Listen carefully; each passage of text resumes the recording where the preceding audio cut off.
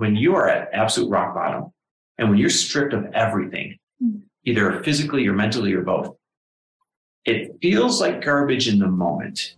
But the truth is, it's one of the best gifts you can ever be given because you get to choose again.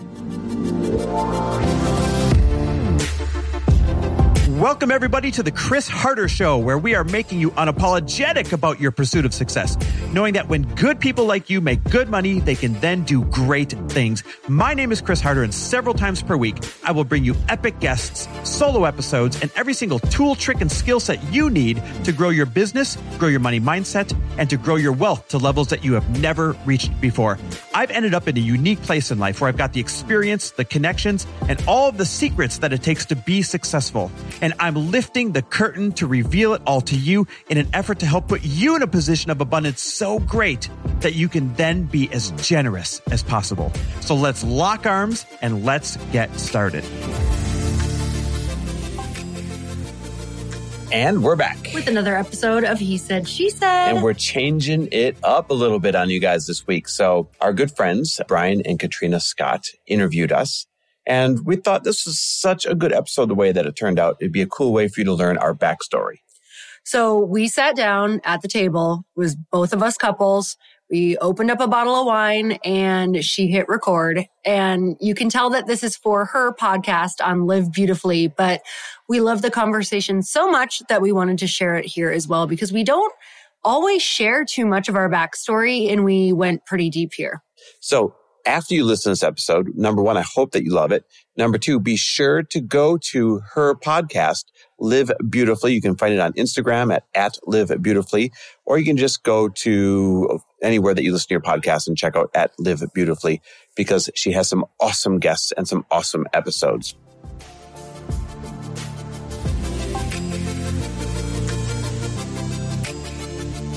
I'm so happy that we're doing this over rosé. The only way to do it. It seems very fitting for all of us. Chris and Lori Harder, welcome to the podcast. Thank so excited to be. Is this life? We're actually here with you. So thank you for having us, because we're at your house. In our makeshift studio. Yeah. We're at their dining room table. Their home is beautiful. I walked in, I gasped, you guys. And then I walked to the back patio and I looked at the pool and I turned around in the kitchen. I looked at Lori and I said, "This is so you." Mm-hmm. That is awesome. It's like the ultimate stamp of approval, because we watch you guys and think, "Oh my God, if I could have an ounce of that style." I did a high kick in your office. I walked in and I tried to get my foot as up to the ceiling as I could, because I was so excited for you. I know that you found your way in Scottsdale. Lori and I did an episode before this and we're like, what brought us here? But there's no coincidences. No, there's not. And I know people say it's like things are meant to be, but they totally are. Mm-hmm. And if you don't understand it when you're in the thick of it, you'd understand on the other side. Mm-hmm. Look at my tattoo, right? My tattoo right here says, "Live as though the universe conspires in your favor." And it's something that, it's a butchered Rumi quote, completely butchered. And I needed that to keep reframing every single thing that would happen in life, whether it was, having an expectation let down, whether I thought I failed at something. I had to be able to train myself to see the silver lining in it. Mm-hmm. And this is just a small reminder to me to always see the upside of every possible scenario. Mm-hmm. I feel like that defines you and who you are. And I love that tattoo for you guys. I just took a flat lay of it. His arm is laid out on the table and it's going to be on livebeautifully.com. So if any of you want to show it to your tattoo artist, you may do so. All right.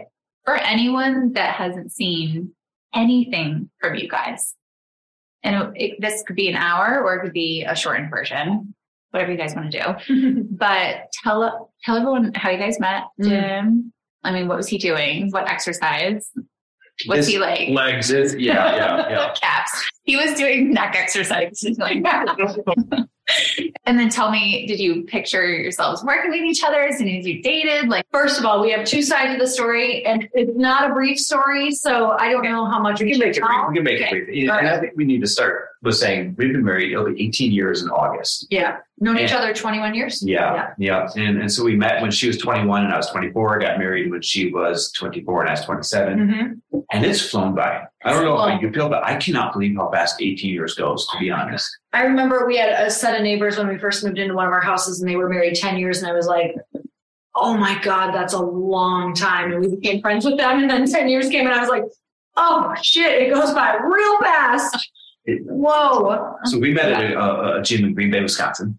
And Lori was the brand new girl at the gym. And when I say brand new, like day one, she had just moved back from a different city. Yeah. In your words, kind of collect your life. So I had just moved back home in with my parents after being out for a couple of years. So I was in a really not good place because I did not want to be moving back home.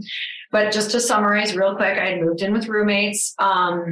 We were all raised all three of us who lived together in a really restrictive religion. So when we moved out, it was not a good scene. It was like everybody was out being their most wild selves. And I was the only one who ended up having a job, and they stopped paying the rent, and there was lots of parties. They were making keys. There was a lot of drugs in my apartment. It was really bad, and I had to go. I called my dad. I said, don't tell Mom, but things are really, really bad right now. I said, there's strangers who are sleeping in my house, and there's drugs, and I need to come home. And so I had about 6 months of that lease left, and I said, but I need to come home and make some money and just get my life together. So it was the last place that I wanted to go was back home, because that kind of meant back under my parents' rules. And I had just come from 2 years of not having that. And so I think for context, your mom had really strict rules. Really strict rules. Really, really strict. So it was back to like 9:00 curfew. She wanted me to go back to,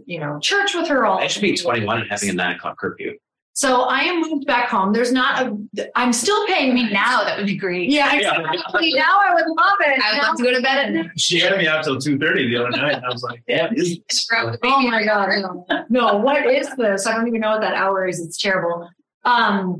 So long story short, I was sleeping in my little brother, who is 14 years younger than me, his room, because there was not a bedroom for me. And he ended up just sleeping in like my mom's like sewing room / little office space. And so I'm in this bedroom that has sticky stars on the ceiling, Star Wars on the wall, and dinosaurs on my headboard that are glowing in the dark. And I'm like, how did I get back here? So I have always known that fitness is kind of my way back to myself. And I was in an ugly place. I was drinking too much. It was just not a good place. And so I joined a gym. And I'm like, the gym is going to be my savior. This is going to be sanctuary. My place, my sanctuary. And I go to the gym for the first day, and all of a sudden I sign up at the front, and the guy who's at the check-in guy, his name is Al, and he is very, very, very outgoing. And he says to me, I look at him and he says, oh, you have cop eyes. This is my first interaction. As she's checking in. As I'm checking in. And I go, what are cop eyes? And he goes, you can see all the bad things I've been doing. And I'm like, this is really interesting. And this is the only gym for me to join, by the way. So I'm kind of like, this is my only saving grace here. So then he's like, I'm like, oh, okay. So I'd signed up, but this is my first day working out. And he goes, did you know I'm a model? So this was right after this, like immediately after. I go, I didn't know because I've never met you.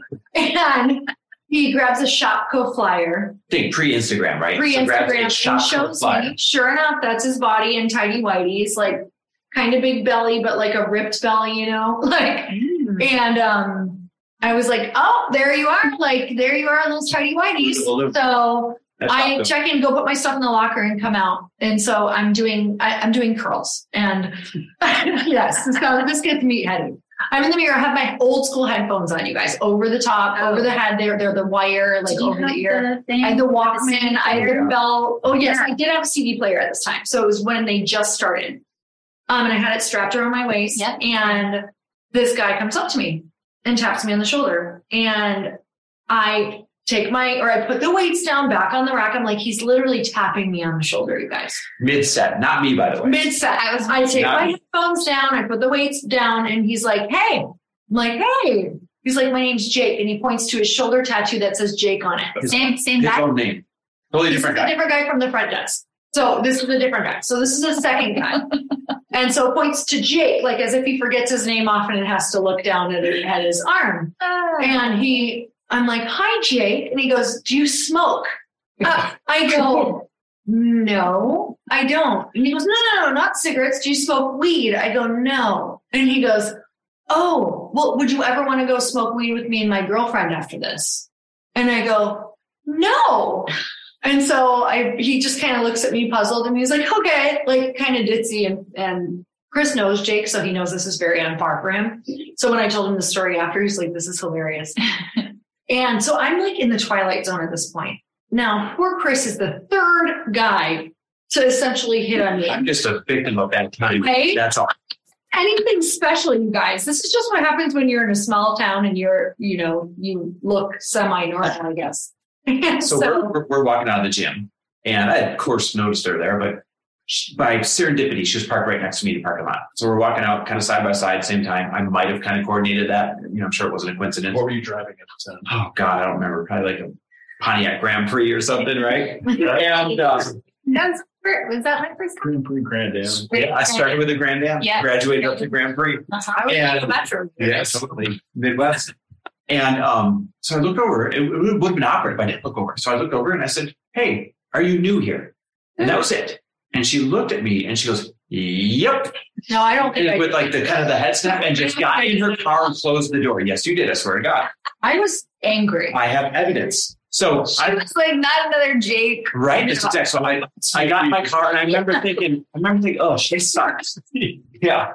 I got in my car and remember thinking, oh, well, she sucks. And I thought that was it. I'll never talk to her again. And a couple of months went by of us seeing each other at the gym and finally at the drinking fountain of all places. I'm getting a drink and I turn around and there's Lori and she felt guilty about how she treated me in the parking lot. Because I watched him and everybody at this gym like loved him. I could tell. He would walk in and people would light up and he was like the mayor. And I was like, oh, okay, this guy, everybody likes this guy. Notice she just admitted guilt about yes. Yeah. No. Yes. Anyhow, and she's like, hey, I never got to meet you. And that was the start 21 years ago of us building this life together. And I friend zoned you hard though, which was great because I got to know you as a friend for like 6 months. Yes, I was persistent. Mm-hmm. I'll tell you what, in these 21 years, we have had the craziest ups and the craziest downs and reset buttons and maybe even near divorces. Mm-hmm. And I think what's gotten us through all the different people you become, just think about it, from 21 to 24 and then 24 to 27 and then to 30 and 33 and then 30, 15 different people right? more. You become such different people. You should almost have different names along the way. Mm-hmm. Yeah. And what keeps you together is if you choose to grow together, because you're not going to stop from changing. Matter of fact, you shouldn't be obligated to stay the same. You should be changing. But as you change, you got to choose to change together. And we've always had this policy. We've always said that we're willing to try it on for size. And what I mean by that is just like trying on an outfit to see if it looks good on you or not. If she brings me a crazy idea, or if she wants to be a different person, I'll at least try it on for size before judging it, and vice versa. And I think that's what's kind of kept us in the game. Mm-hmm. And there's been so many of those moments that we learn or that we have kind of like the tough points for try it on for size, I think came from moments where I was doing something different that you were like, what are you doing? Or maybe you do something that I'm like, oh God, that's not what I expected out of this, where there are these moments in your relationship where, someone's going one way that you didn't expect. And communication is like it's the most important part of your relationship, because if you can just talk about it and go, hey, tell me about why you're interested in that. Like, maybe I'm missing something. I want to understand what this means to you. And that's always been, I think, really big for us, is to go, what does this mean to you and why? And then when you understand that, it helps you really get on board with it and go, okay, I don't need to love it. I don't need to even understand it. But if it means this for him, or if it means this for me, then I think that I can let that be whatever, It's interesting. I think over the 18 years married, when the last recession hit, 08, 09, I was in banking and we're living beyond our means at the time. So I thought all my promotions and all my bonuses would last forever. Oh yeah. When you're young, you're just like, this is all going to be this way. Yeah. I lost my job after spending a year flying around, laying off probably 1,000 people one by one. And then it became my turn. And I came home and I told Lori, I said, babe, I've got something to tell you. I lost my job today. And in addition to that, we're going to have to sell this house that we just built, and we're going to have to get rid of the cars. And we're going to have to get rid of the rental properties. And really, we've been living beyond our means. And I was so scared to come home and tell her that, because back then my value was as a provider. The old school idea, like I'm going to be the male and I'm going to be a good provider. And as long as I give her a life where she can be, right? Men still feel that. Yeah. I told Lori, basically, we're losing everything. Got to start over. And she was quiet and she took it all in. But instead of blowing up on me, or instead of blaming me, or instead of doing any of that stuff, I remember the first thing you said. You looked at me after a while of silence and you said, I'm never going to let this happen again.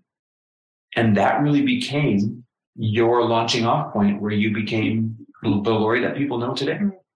That's when you got into fitness. That's when you got into everything. So I guess if I'm saying anything, to span all those years together, and I'm sure we'll have more ups and downs in our future, hopefully more ups than downs.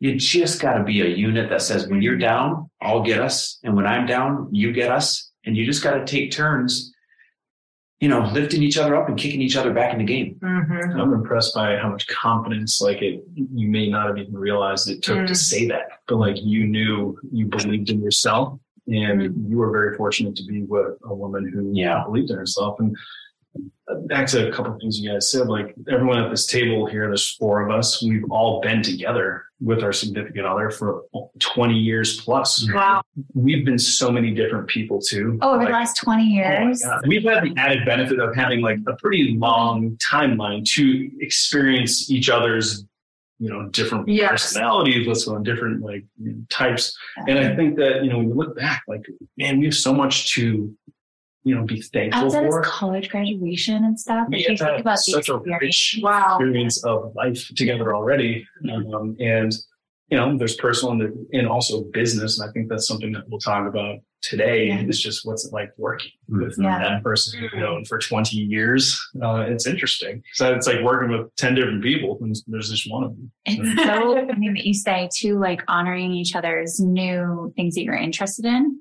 Because curiosity is so important in life and relationships and what you want to do in the future, and playing. We need to play to figure out what fits. And it's so crazy too, being parents and you see your kids playing all day. And you're like, when did that stop? At what point did someone say, okay, stop playing, choose one career, choose one thing, and live with it, and never try anything new ever again. And it is so scary. But I remember moving with Brian for the first time. You don't know this story. And I really, really wanted to launch toneitup.com. He actually came up with the name, but I was I wanted so many things, but I was embarrassed to have a journal. And I lived with him for the first time, that I would actually hide my journal of my goals and stuff, because I was afraid that he It's gonna think it's weird. Yeah. And if you're in a relationship where you feel like you're going to be judged or whatever. And I don't even know if I was afraid of judgment. I just thought we were moving in together for the first time, and he got the tripod and the camera and everything, but I didn't want him to see my goals, because I was like, what if it fails? Or, and we had such a strong bond already, but I think that we all do that, where we're a little embarrassed about maybe some of our dreams. Yep. And then I woke up one day and I was like, I'm going to start leaving it out and see what happens. And you were fine with it. And it was all in my head. Oh, I wasn't snooping around reading that. I probably thought it was your diary. It was a notebook of my goals and what I wanted to do for YouTube, because YouTube was new. But I love what you said, because it pulled things out of you that I haven't thought about that in so long. But I'm a big journal. Everything that I feel like I've gone through is in a journal. But I was so embarrassed. It's someone finding your diary. Yeah, remember the ones with keys? I should add a key. Totally. It's the this is who you think you are. It's that moment. It's the reveal. It's wait, so you think you can do this? Mm-hmm. And it's like the opt-in of when you share that, having your partner go, you know, even if at first you're like, okay, you know, I've had moments where maybe it's like somebody in your life says they can do, or they think they can do something, and your response you should work on it right now to have it be great. How can I support you? I see this in you for sure. This is interesting. When Lori, so back to that timeline, when I'm like, hey, babe, we're losing everything. She said, hey, this will never happen again. She got into fitness. She started doing really well right away in the beginning, and that lit a fire in her. And I remember she's like, I want to really take this serious. I really want to get covers. I really want to do all these things that she ended up doing. And there was this moment, this inflection point. Talk about like proclaiming your goals and will your partner support you or not. There was this inflection point where I would tell her, now remember, we're starting over financially, so money's a stress. Mm-hmm. I would tell her, babe, go for it. Babe, yes, babe, I support you. But then my actions wouldn't back it up. So when she would go buy a whole bunch of chicken and a whole bunch of fresh produce and come home with a great big grocery bill, I would complain about it and like borderline harass her about it. Or when she would have to buy one of these, you know, $18 trillion bikinis for a stage. By the way, it is expensive. It's an expensive. And I was this major point of resistance for her through my actions. Yeah. And she sat me down. And this is one of the best things that she's ever done. She sat me down. She said, all right, listen, this is not working.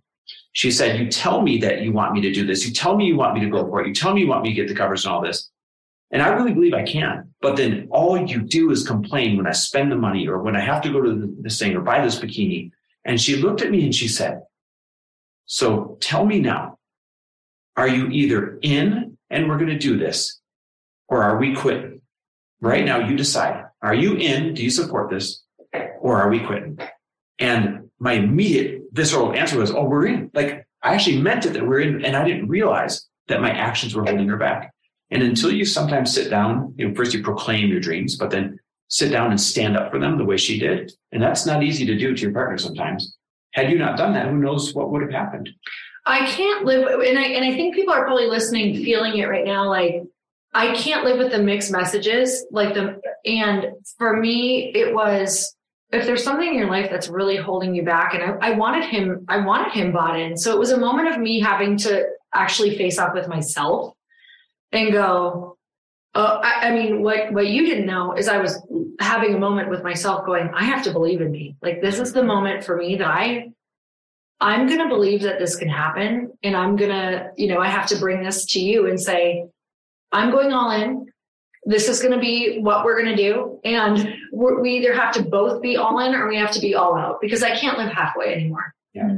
And the halfway life gets you halfway results, which aren't results at all. And I think those were the moments in our life where, by the way, the stories you're hearing are like, if you're in a rock bottom, I think it's the most powerful place you can be. Yep. When everything that you thought was going to be gets ripped away from you, I think that's when your ultimate like purpose gets to come out, and you get the opportunity to choose to become the person you got sent here to be. And I think that is what that was for us. When I lost that career, I was working for the world's largest bank, maybe the most important era of our life, right? Because this is when all this was going on. We were taking all these different detours, right? And I was one of the fastest rising executives at the world's largest bank, and I thought it was going to last forever. Hence the whole like spending next year's money and all that kind of thing.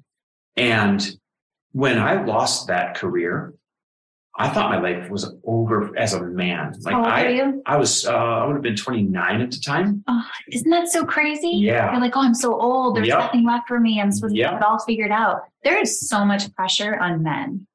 There's so much pressure on men and women. Men, we like bury it down like we're supposed to be strong. Yeah. There's pressure on women, but we vocalize it. There's groups. There's all these things. We have podcasts about it, but men, you know. Yeah. We're supposed to be macho or something. Well, I remember I was stripped of my identity. So my identity at the time was, what was my title? What was my next promotion? And how many people do I lead? And I was stripped of my identity. I was stripped of my purpose. I was stripped of what I thought was important, being a quote provider. And I felt like an absolute loser, like a shell of a partner to Lori. And I remember having so much insecurity around, is she even going to want to be with me going forward? Because I had no plan. I didn't know what I was going to do next. Mm-hmm. You know, my only experience was banking in a banking recession. And if you remember back then, it was like the end of the world. You know what I mean? Yeah. So the thing about where I'm trying to bring this is when you are at absolute rock bottom and when you're stripped of everything, either physically or mentally or both, it feels like garbage in the moment. But the truth is, it's one of the best gifts you can ever be given because you get to choose again. You don't get to choose again when you got momentum. You don't get to choose again when everything's going your way. You don't get to choose again when you're stuck on the freeway and you're going, 80 miles an hour. But when you're forced to sit out and you're stripped of everything, you get to choose again. And I remember saying, how do I want to add value this time? How do I want to show up this time? What do I really want to do that would make me happy this time? And it's just, you got to look back at those moments. And if you're going through it right now, you got to understand you're going to look back on this moment and it's going to be a gift. It's not going to last forever. I think we have a teaser for the episode right there. You guys, we're pouring another glass of wine, but when we first got here, Brian, of course, he's an inspector. You can hear the wine pouring. And he was just looking at the beams of the ceiling and looking at the hardware and trying to solve any problems they have. If you want to do this, you can actually sandblast that. And then he let me look at the fridge. And he's like, is this what you guys eat? And then he went in the pantry. Oh my God. No, you do. I see salted roasted pistachio. Where are you from? Where were you born? New Hampshire. Okay, so this is like Midwest love. So you know that you are in the inner circle when you walk into someone's home and you go in their fridge and you look at their pantry and you see how they live.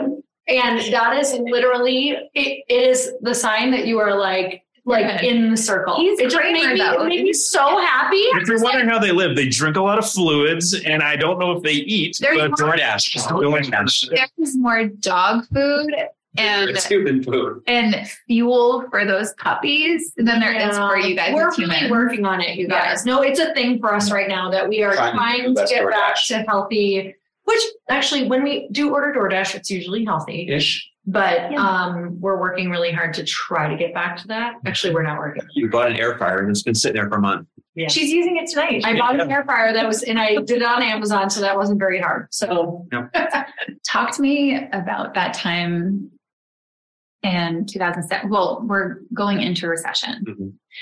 And a lot of people, especially men in relationships, will feel shame. Mm-hmm. How did you sit with your shame and how did you come out of it? Because shame is such a horrible feeling, especially for men who don't talk about, suicide rates are higher for men. Men don't share about their feelings or if they're actually thinking about ending their life. And it is a problem. And it's going to be even greater over the next couple of years. And it's interesting. I just got done saying I was totally stripped of my identity and felt like a shell of a partner and had no value and was afraid that she was going to leave me. And add to that, I had gained 30 pounds at the time. So I didn't even feel like a sexy partner. Literally rock bottom. Mm-hmm. But did you also feel like maybe you had something to live for because you had her? You know what's interesting?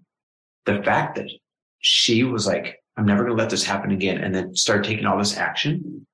I felt like this feeling that she had my back and she was going to carry us for a while. And it almost gave me permission to take some time to figure out how I want to show up again. Mm-hmm. And, you asked about what I do, who did I talk to? I didn't have the type of friends that you talk to about this stuff back then. It was just like bros. And, add to that, this was probably 12, 13, 14 years ago. So it wasn't even widely talked about for men yet. In the Midwest, it was not. There weren't podcasts. There weren't anything like that. Started looking at your feelings. Yeah. And so I was probably in a dangerous position because I didn't have many people to talk to about these things. But I remember this is when I found self-development. There was some kind of event coming to town and one of my coworkers had been before. He's like, hey, this thing's coming to town. You should go to it. And I remember thinking, why would I go to something like that? Even though I'm hurting inside, right? And I brought it home and I told Lori, and you know what's funny? I wonder why I told you. Subconsciously, I must have wanted it. So I remember the story. I was asking for it because my panic attacks were getting so bad that I was starting to not want to be around people. So I started getting so socially, so much social anxiety that before we would go out with anyone, I hate to even say this, but I was drinking 4 or 5 beers. Literally, before we would go to dinner with people. And then at dinner, I would drink 4 or 5 more drinks. Mm-hmm. And what's sad is this was kind of socially acceptable in Wisconsin at the time. Mm-hmm. And so Still is. my coping mechanisms were so bad and I had such big dreams that I knew that these were not working well together. So, and I wanted to be a speaker. I wanted to be out in the world, but my anxiety and panic attacks had gotten to a point where they were debilitating. So I'd asked Chris, I said, I don't know who to ask, but would you just go to work? Because I'd never been in corporate America. Like I never even knew what that looked like. I said, would you just ask around your office if anybody knows if there's like a therapist or an event or something I could go to? So you started asking about it and your coworker told you. And the most unlikely guy, like of everybody in the office, the guy that would get drunk and naked at their office. So I'm telling you, it's so funny. The people that change your life are the ones that you don't expect. So I asked around and he's the guy you think would make fun of you for asking. He's like, dude, I got it. You got to go to this thing. It's called Landmark Forum and it's coming to town. And so I came home and I told Lori and she said, we're going. And I remember the tickets were $600 a person back then. Wow. And a lot of money. We thought it might as well have been $6,000 a person. Oh, yeah. Like to us, that was a ton of money back then. So never been to self-development, have to spend this money on these tickets. And I went and I remember thinking, and I'm not proud of this, but if you've ever been to something like this, you know, people take turns get up on the mic and they share their problems. I remember thinking, oh my God, these people have so many problems. I'm glad I'm not like them. Now, remember, I'm riddled with problems. This is like me in denial, me just being your typical guy. And I went from judging everybody that first day to the third day, having so many breakthroughs and such a different perspective on life and learning things like nothing has any meaning other than the meaning that you apply to it. And the concept of stories, you know, building stories around things and you find evidence to support what you want to believe. All these things are fundamentals of how we live today. I wouldn't have found that without going there that weekend. And that became the tipping point for me, just wanting to go all in and find as much self-development as possible. So the short answer to your question would be now this stuff is readily available. Back then, there weren't podcasts. Mm-hmm. There weren't as many books. You couldn't access, they weren't accessible on audio, right? It's not like, it wasn't prevalent for men to talk about this stuff the way it is today. Today, there are a lot more choices. So if someone's hurting, if somebody feels like they've been stripped of their identity, if someone's scared, go seek all of these different modalities to dive into some form of self-development until you find the one that fits you. I feel like if we can offer anything from now being old, yeah. it is that those are the moments that really have made us. Without those moments, we would have never gotten to deepen our relationship, gotten to like find these things that you're not seeking the stuff that changes your life until these things happen. And so if anybody is sitting in it right now, like I believe those are the gifts. They just are. They're the tipping points that make you do things you would never do. They're the things that make you go and seek people and like figure out these skills in your marriage and how to communicate that you would never normally need. So those are kind of my favorite parts about our marriage and just friendships and relationships are those moments that are like, what now? Never thought I'd see ourselves here. Well, it's interesting that you were struggling with your panic attacks, which I only started having those within the last couple of years. And if any of you have never had a panic attack, it's like the world feels like it's ending and you cannot move your body. And you were looking for something and you gave him permission as a male to ask a male colleague if there was something happening. And he had a breakthrough all weekend. Interesting. And he wouldn't have gone through that. It was like giving permission to each other as a couple is so important in a way that maybe if you express your needs, the other person may need it even more. Yeah. Wow. And you don't even know. Oh, that's so cool. I'm also a big believer now. When you express your needs to other people, you're actually giving them a chance to use their gifts. Yes. If you hold it all in, if you don't ask for help, if you don't express your needs, you're actually robbing people around you that could feel value. Like people have a chance to add value. You're robbing them of that opportunity. This is such a theme, though.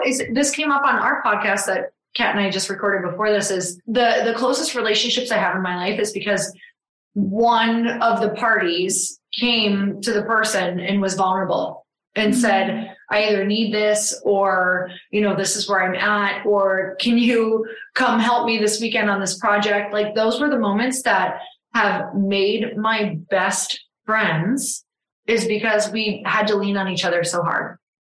Wow. Like one of my best friends was created, Lindsay Schwartz, was because we were doing an event together, but during the event, my dog died while I was not home. And she saw me in the most horrendous, I don't have children. This is my first dog. It happened while I was away. It's like our child. Yeah. I want to talk about a funny full circle thing. So Lori's away at this event, can't come back. I have to put the dog down. Who comes to spend the day with me? Brian. I don't know if you remember this or not. That was a rough day. Circle. We didn't even know each other that well at No. that point, but for whatever reason, I just was like, And yeah. so my question is, because this proves my point, because I'm bonding with one of my best friends while I'm gone and you're with him. Did you feel like you guys got way closer because you went through a hard time together? Absolutely. For sure. For sure. For sure. That became the bond. That became the foundation right there. You know? And letting you, Chris, see, or like letting Brian see you in that really vulnerable time is like what makes relationships. Yep. So the things that we think will make relationships are actually not. It's like the moments when someone can lean on you, when someone needs you.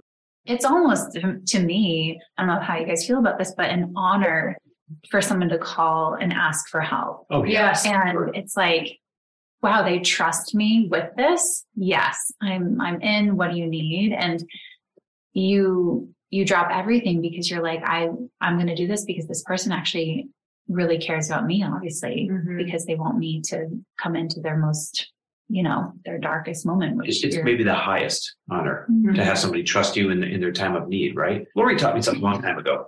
I feel like I learned all my best things from Lori. There's a key to it. Stop. You're so cute. Her love language is words of affirmation. Yes. Is it? Yes. Oh, you write me a card, I will cherish that.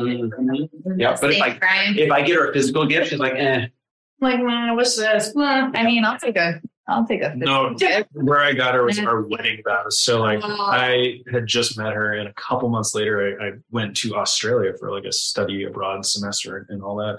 And I had a journal, probably because I saw you journaling or something.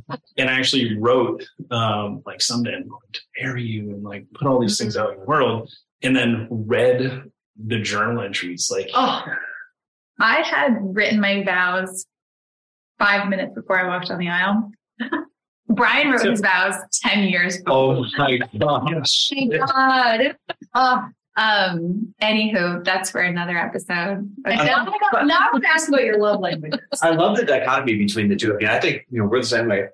This is the mark of a good partnership. You said that, you had fun and you partied and he was like extra good, back when you first met. You're the type to write your vows 5 minutes before, so am I. He I was like, wrote I them need 10 to years get the earlier. moment. Yeah. It was intentional. Those are the relationships that were good. Yeah, it's a completely side random thought, but people always ask, hey, how do I find a partner like Lori? How do I find a partner like so-and-so? The truth is you don't find somebody like how we are now. You find somebody that you have a few common foundational things in common with, right? Ours was fitness, working out, and we were both big dreamers. And then somebody who also has extreme opposites of you instead of trying to find a perfect match, because it's those opposites that makes the other person interesting and they have something to add to your value, to your life, right? They kind of fill your gaps. And they pull things out of you Yes. that you wouldn't have necessarily. He wouldn't dance, and then now he's like the life of the party dancing. Little happy feet. That's the beautiful part of a relationship, is that you can also complement each other and your qualities and then pull things out of each other that you didn't necessarily see yourself. Yeah. And that's such a nice thing about you guys is like one of your greatest qualities is you see someone and their potential. If things push you down, you having a partnership or a friend or anything, that's so important in friendships too. So thank you guys for being those people for us. You know how you run parallel lives and it's like you guys are living your life over here and we're over here. And sometimes once in a while we intersect, but our journeys haven't intersected a lot, but at the same time, we're on the same road. And what's funny is like, I have these people in my head, and you're one of these people and couples who have always inspired me along the way. And Bar setters. Yeah, definitely bar setters. Like you guys set the bar on what, even relationship wise, I feel like you guys have been out there, and the importance of you in being vulnerable and showing what's going on in your lives and just in your business and being, I don't know, I feel like I feel like you've been showing the journey and been fully you. And I think that has been just like so inspiring knowing you guys. I've got a great tangible example. First time you guys had us over for dinner in your beautiful Manhattan Beach home. I remember my favorite house. I got there and I was watching Brian be the ultimate, the ultimate host, the ultimate cook, the ultimate decorator, the ultimate everything. And I left, I don't know if you remember, in the car, I'm like, oh, I got to fucking step it up. Yeah. And I was like, you're a piece of shit. Yeah. I was like, I'm seriously, it was a wake up call. It was a wake up call. We talked about it. Love language is entertaining though. Oh, I could appreciate that. And also, after being married for this long, so appreciate the things that you do and your unique gifts for not doing that. I'm like, that's not his zone of genius. He'll never be that. So I'm not going to hold him. I'm not going to hold him to that whatsoever, because I don't want him to go to something and hold me to something. And I'm like, hey, you know what, Chris? Love me for me. Yeah, did you see what she was doing? Yeah. Did you see how dressed up she got? I was like, don't. Brian got the nickname of Dad in college by his own roommates. Oh, wow. Because he was not only making sure everyone was having a good time and the doors were locked and not getting in trouble. He lived with the basketball players, but he tuck them in and read them bedtime stories. Yeah, he was like, do your dishes, you guys. Wash your. They were all athletes, so wash your clothes. It smells in here. No, he should have been an RA. He was basically an RA with a bunch of athletes he was like the guy studying management at Bentley.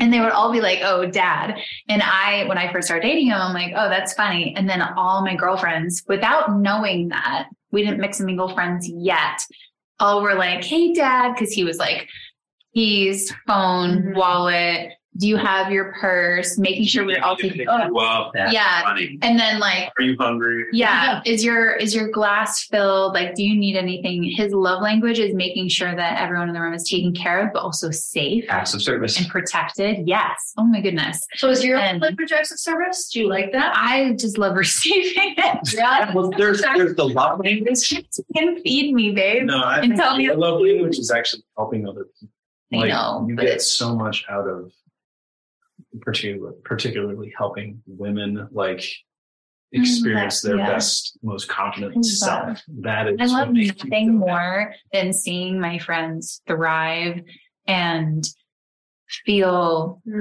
powerful. Like names we were on a walk. I distinctly remember this, and she's like, "What should I name this podcast?" I'm like, "Duh!" It's like, name it what your mission is, the emotion you want your listeners to feel. You want them to live beautifully, whatever that means. Oh my God. I love when my girlfriends feel beautiful.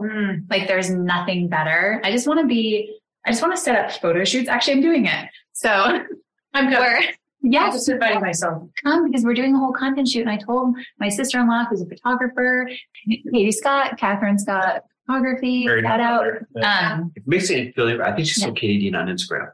So yeah. And whatever your Instagram, you gotta change that's that. really I say Katie, she's in my phone still as Katie Beans, but she married Brian's brother and now her sisters, which is amazing. Oh, and I love them. do you want to set up a shoot? But how fun to help with hair and makeup and make people feel so beautiful. We are so similar on that. It's nice. I would love to be, I don't know, maybe the future I would be on the other side of the camera and help women in all ways, not only feeling beautiful on the outside, but on the inside. So just think about what you were doing back in college, when we met. You were head trainer at the gym at Keene State. And you were also where every one of your girlfriends would go to get ready and have their makeup, their hair, their clothing all figured out before going to the railroad bar. Shout out to the railroad. Go out with a wet head. They just got out of the shower and let's blow out your hair. Yeah. I just want everyone to feel pretty and feel confident and smart and monetize that. If you can monetize doing what you love and helping other people, that's the formula. And people get stuck. They choose jobs, they choose income sources saying, well, I don't really think you could monetize X, Y, and Z, or, oh, I feel guilty charging for X, Y, and Z. And then they get stuck. They get stuck in a job they don't want to be doing. They get stuck in a salary that they are totally misaligned.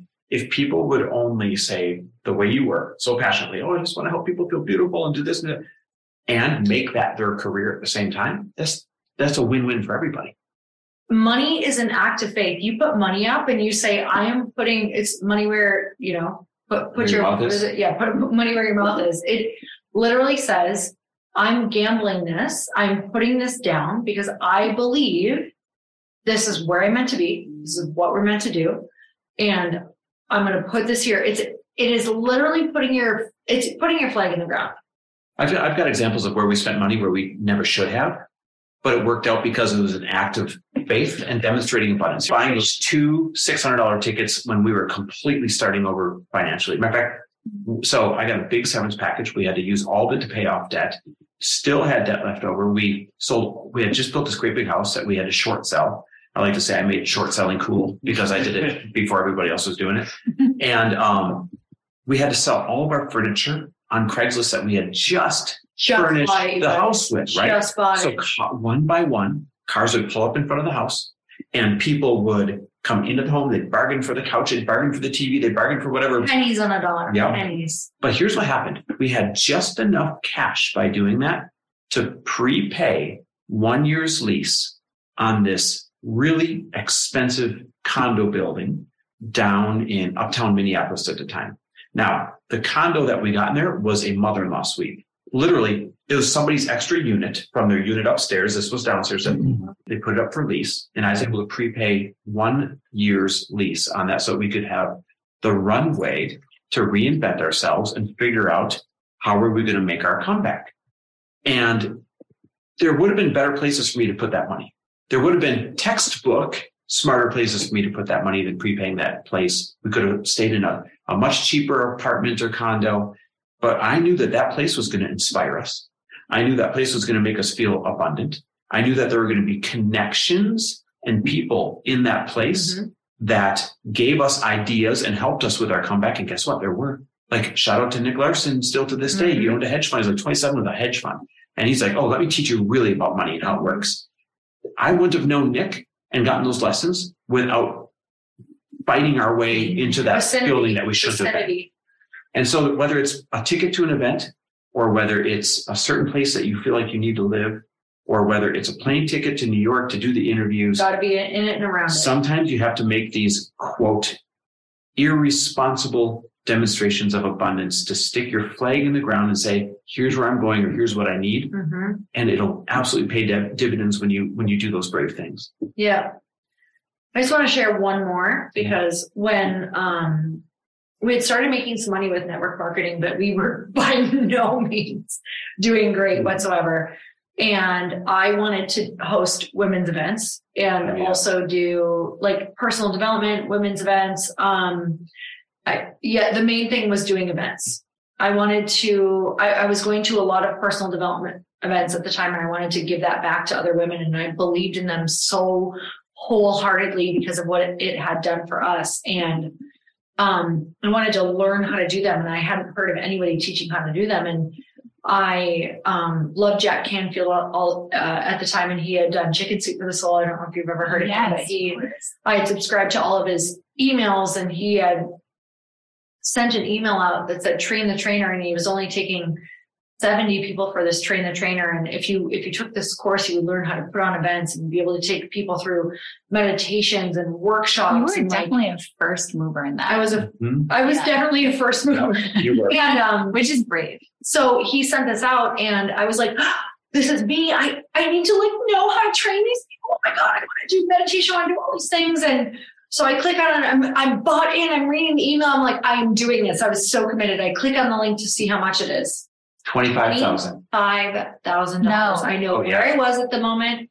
I was in Santa Monica. I was in Palisades Park. I was on a run. And for some reason, like, I think I had my like dings on for my email or something. I don't know why I looked at it. Maybe I stopped because I was tired. I have no idea. And I was reading this email and I was like, I knew I had to do it. We didn't have the money. Yep. Did not have the money. She was so scared to tell me. And I tell him, and I'm like, I'm going to do this. I committed the moment I read the email and I saw the price. I'm like, I'm doing this. And by the way, she didn't ask. I didn't ask. She informed me. And I mean that in a positive way. Yeah. Here's the thing. There are people listening who are like, you either know or you don't. Yeah. You either know or you don't. And I knew that if I did this, that I don't know where this came from, but I don't know if this quote like literally came from this moment, but it's something that I say all the time, like, because it's who I am and how I have to be. You have to put so much on the line that your higher self is forced to come out. This was my first moment of putting so much on the line that my higher self had to come out and become the woman who could either make this much money and live into this, that it's ridiculous thinking about it. We did not have 25K. We did not have 5K, but we put it on a credit card. I went. I have never been more scared at an event in my entire life. The whole thing, I felt like fraud through the whole thing. But at the same time, it was like, this is what you do to become the person that you know you're meant to be. So that was a huge thing for us. That was a huge leap of faith. That was the moment when money became very real, like as in money became this, like, put your money where your mouth is. And if I put this money down, this means that I have to show up as the person who I need to become, who I need to be to make this happen. And that was a huge moment for me. And I also want to make sure we enroll everybody, right? Because the example was a $25,000 example, which is a good, powerful one. And then, we had the example of the $600 tickets, an example of prepaying the 1-year lease by selling all of our furniture on Craigslist. Your question originally that kind of brought some of those stories out was, what can somebody do? And the point of those answers was, well, you can get brave and stick your stake in the ground. But I also want to address people that are like, I don't have $5. Access to self-development, access to business knowledge, access to learning has never been easier or a lower barrier of entry than it is right now. Like right now, kudos to all of you listening to this podcast, because it's free to listen to the podcast for the most part, as long as you have internet. And you can get so much value. You can learn everything you need to learn. You can get all the inspiration you need to get. All of the podcast hosts can be your accountability partner, metaphorically speaking, to kick you back in the game when you need it. But you got to be intentional. You got to download it every day. You got to hit play every day. You got to do it when you don't feel like it. You got to build it in your schedule, and you got to be consistent about it. Our goal this year is to listen to multiple podcasts every day. Mm-hmm. And I love your, what is it called? The Power 9. Yeah. So share that with Brian. Power 9 is 3 things you're grateful for, 3 things you're excited about, and 3 things that you're manifesting for the day. And we do it out loud to each other. Mm-hmm. So it's not like we're secretly saying it. Non-negotiable. So we go for our morning walk, which is also non-negotiable. And I got to be like real. Most of the time we don't feel like doing it. Either we're still groggy, or we already had a mini argument, or the dog's pissed on the floor, or who knows what. Something has already happened, I guarantee you. Yeah. So we don't feel like it most of the time. But one of us will always say, all right, come on, time for the Power 9. Yeah. And there's almost anger sometimes as a reaction of the other person. Mm-hmm. But nonetheless, we do it. And by the end of doing that simple thing, 18 statements, right? 9 from me, 9 from Lori. Takes about 10 minutes. Yeah. Mm-hmm. Changes everything. It changes our perspective. It changes our mood. It changes our feeling. It's, guys, doing the right things that'll propel you forward. They're not difficult. In terms of executing it, they're actually quite simple things to do. Yeah. Getting yourself to do them is the difficult part. Yeah. But if you would just take that extra step and do the rather simple things on a consistent basis, you'd be amazed at how it changes everything. Mm-hmm. It's so good to hear that there are most days that you don't want to do it. Mm-hmm. Because everyone has their shit, pun intended, like a dog that takes poop out of a litter box, for example, and smears around that, or a baby. Yeah. There's always going to be that. I mean, we all just have so much stuff, but if you have your non-negotiable, and a good partnership is where one of you says, we got to go. So there's always, and if you're on your own right now, you've got to do it. And we can be your people to make sure that you do it, and we can hold you accountable too. But if you do that every day, it could change your life. Mm-hmm. So I feel like we're going to start doing it. We'll check in with you guys. And you're not going to feel like it. We're going to be annoyed. We'll text you. Yeah. It's fine. Yeah. little side note, we were sucking boogers out of an 8-month-old's nose every 2 hours for the last probably 48 hours. So that is like, just, we don't want to do it. And like, how are we going to talk about the power of 9 when we've got a sick child? Yeah. And like literally sucking You don't want sucking ouch. Yeah. Like, I'm do it so all. grateful for, Multitask.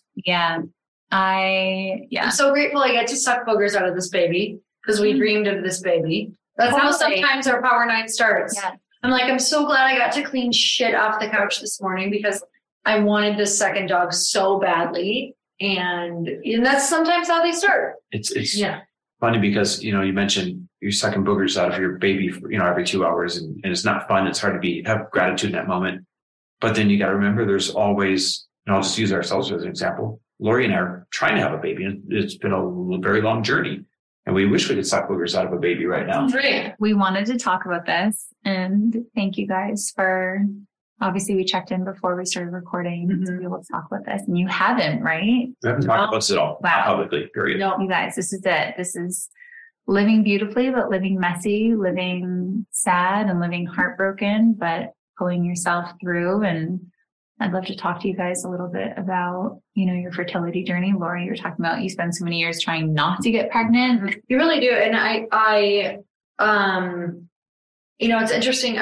There's so much, you guys, around getting pregnant and around being even with your partner and just all the things, having children. Like, I come from a really religious background and a restrictive religious background. So I think there's a lot of things even around sexuality for women that are a lot. And I think with our fertility journey, I just haven't shared it at all because the whole conversation for me has been like, should it be sacred? Should it be shared? Should it be, there's a lot of pressure on the whole conversation. And so when Chris and I first started trying to have children, I just immediately, for me, because I spent so much of my life trying not to get pregnant, I was like, well, I'm going to get pregnant right away. That was going to be easy.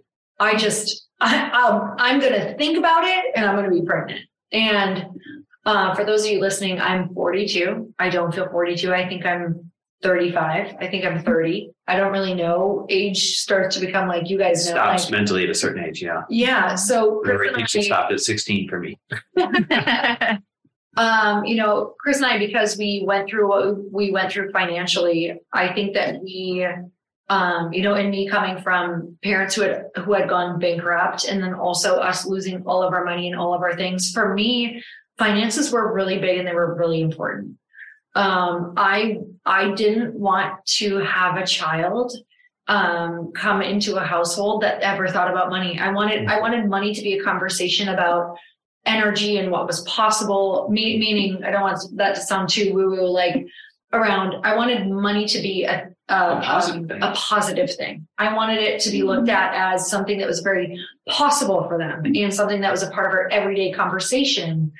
And so for us, we spent a lot of time healing our past and focusing on our businesses and making sure that we felt really solid. I didn't want my child to come into a household that felt uncertain about abundance. And so for us, we put a lot of our career first.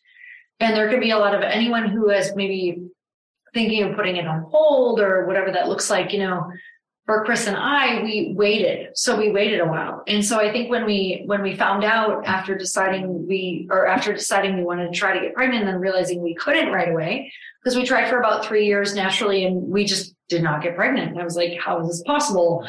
You guys, I'm a bit like spiritual as well. I was doing all the things like, this is the night I'm going to get pregnant. This how's it going to be? God told me the sun and the moon and the stars, and they're all aligned. This is going to be how it is.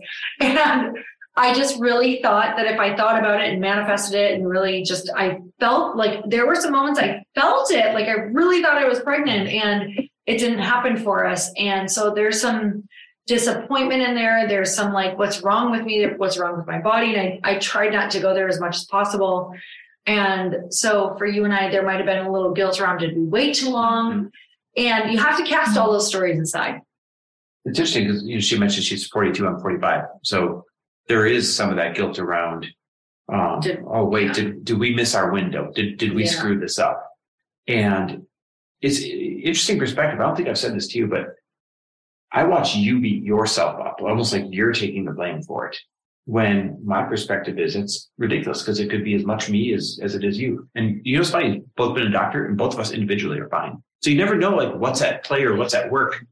I'm just attached to having a family. So that's my only outcome. I'm not attached to what it looks like or how we get there or anything like that. I'm just attached to the outcome being that we have a family because I love making memories. I'm like, especially lately, ever since my dad passed away a couple of years ago unexpectedly, it's accelerated my drive to be a memory maker for the family. It's my favorite thing to do now.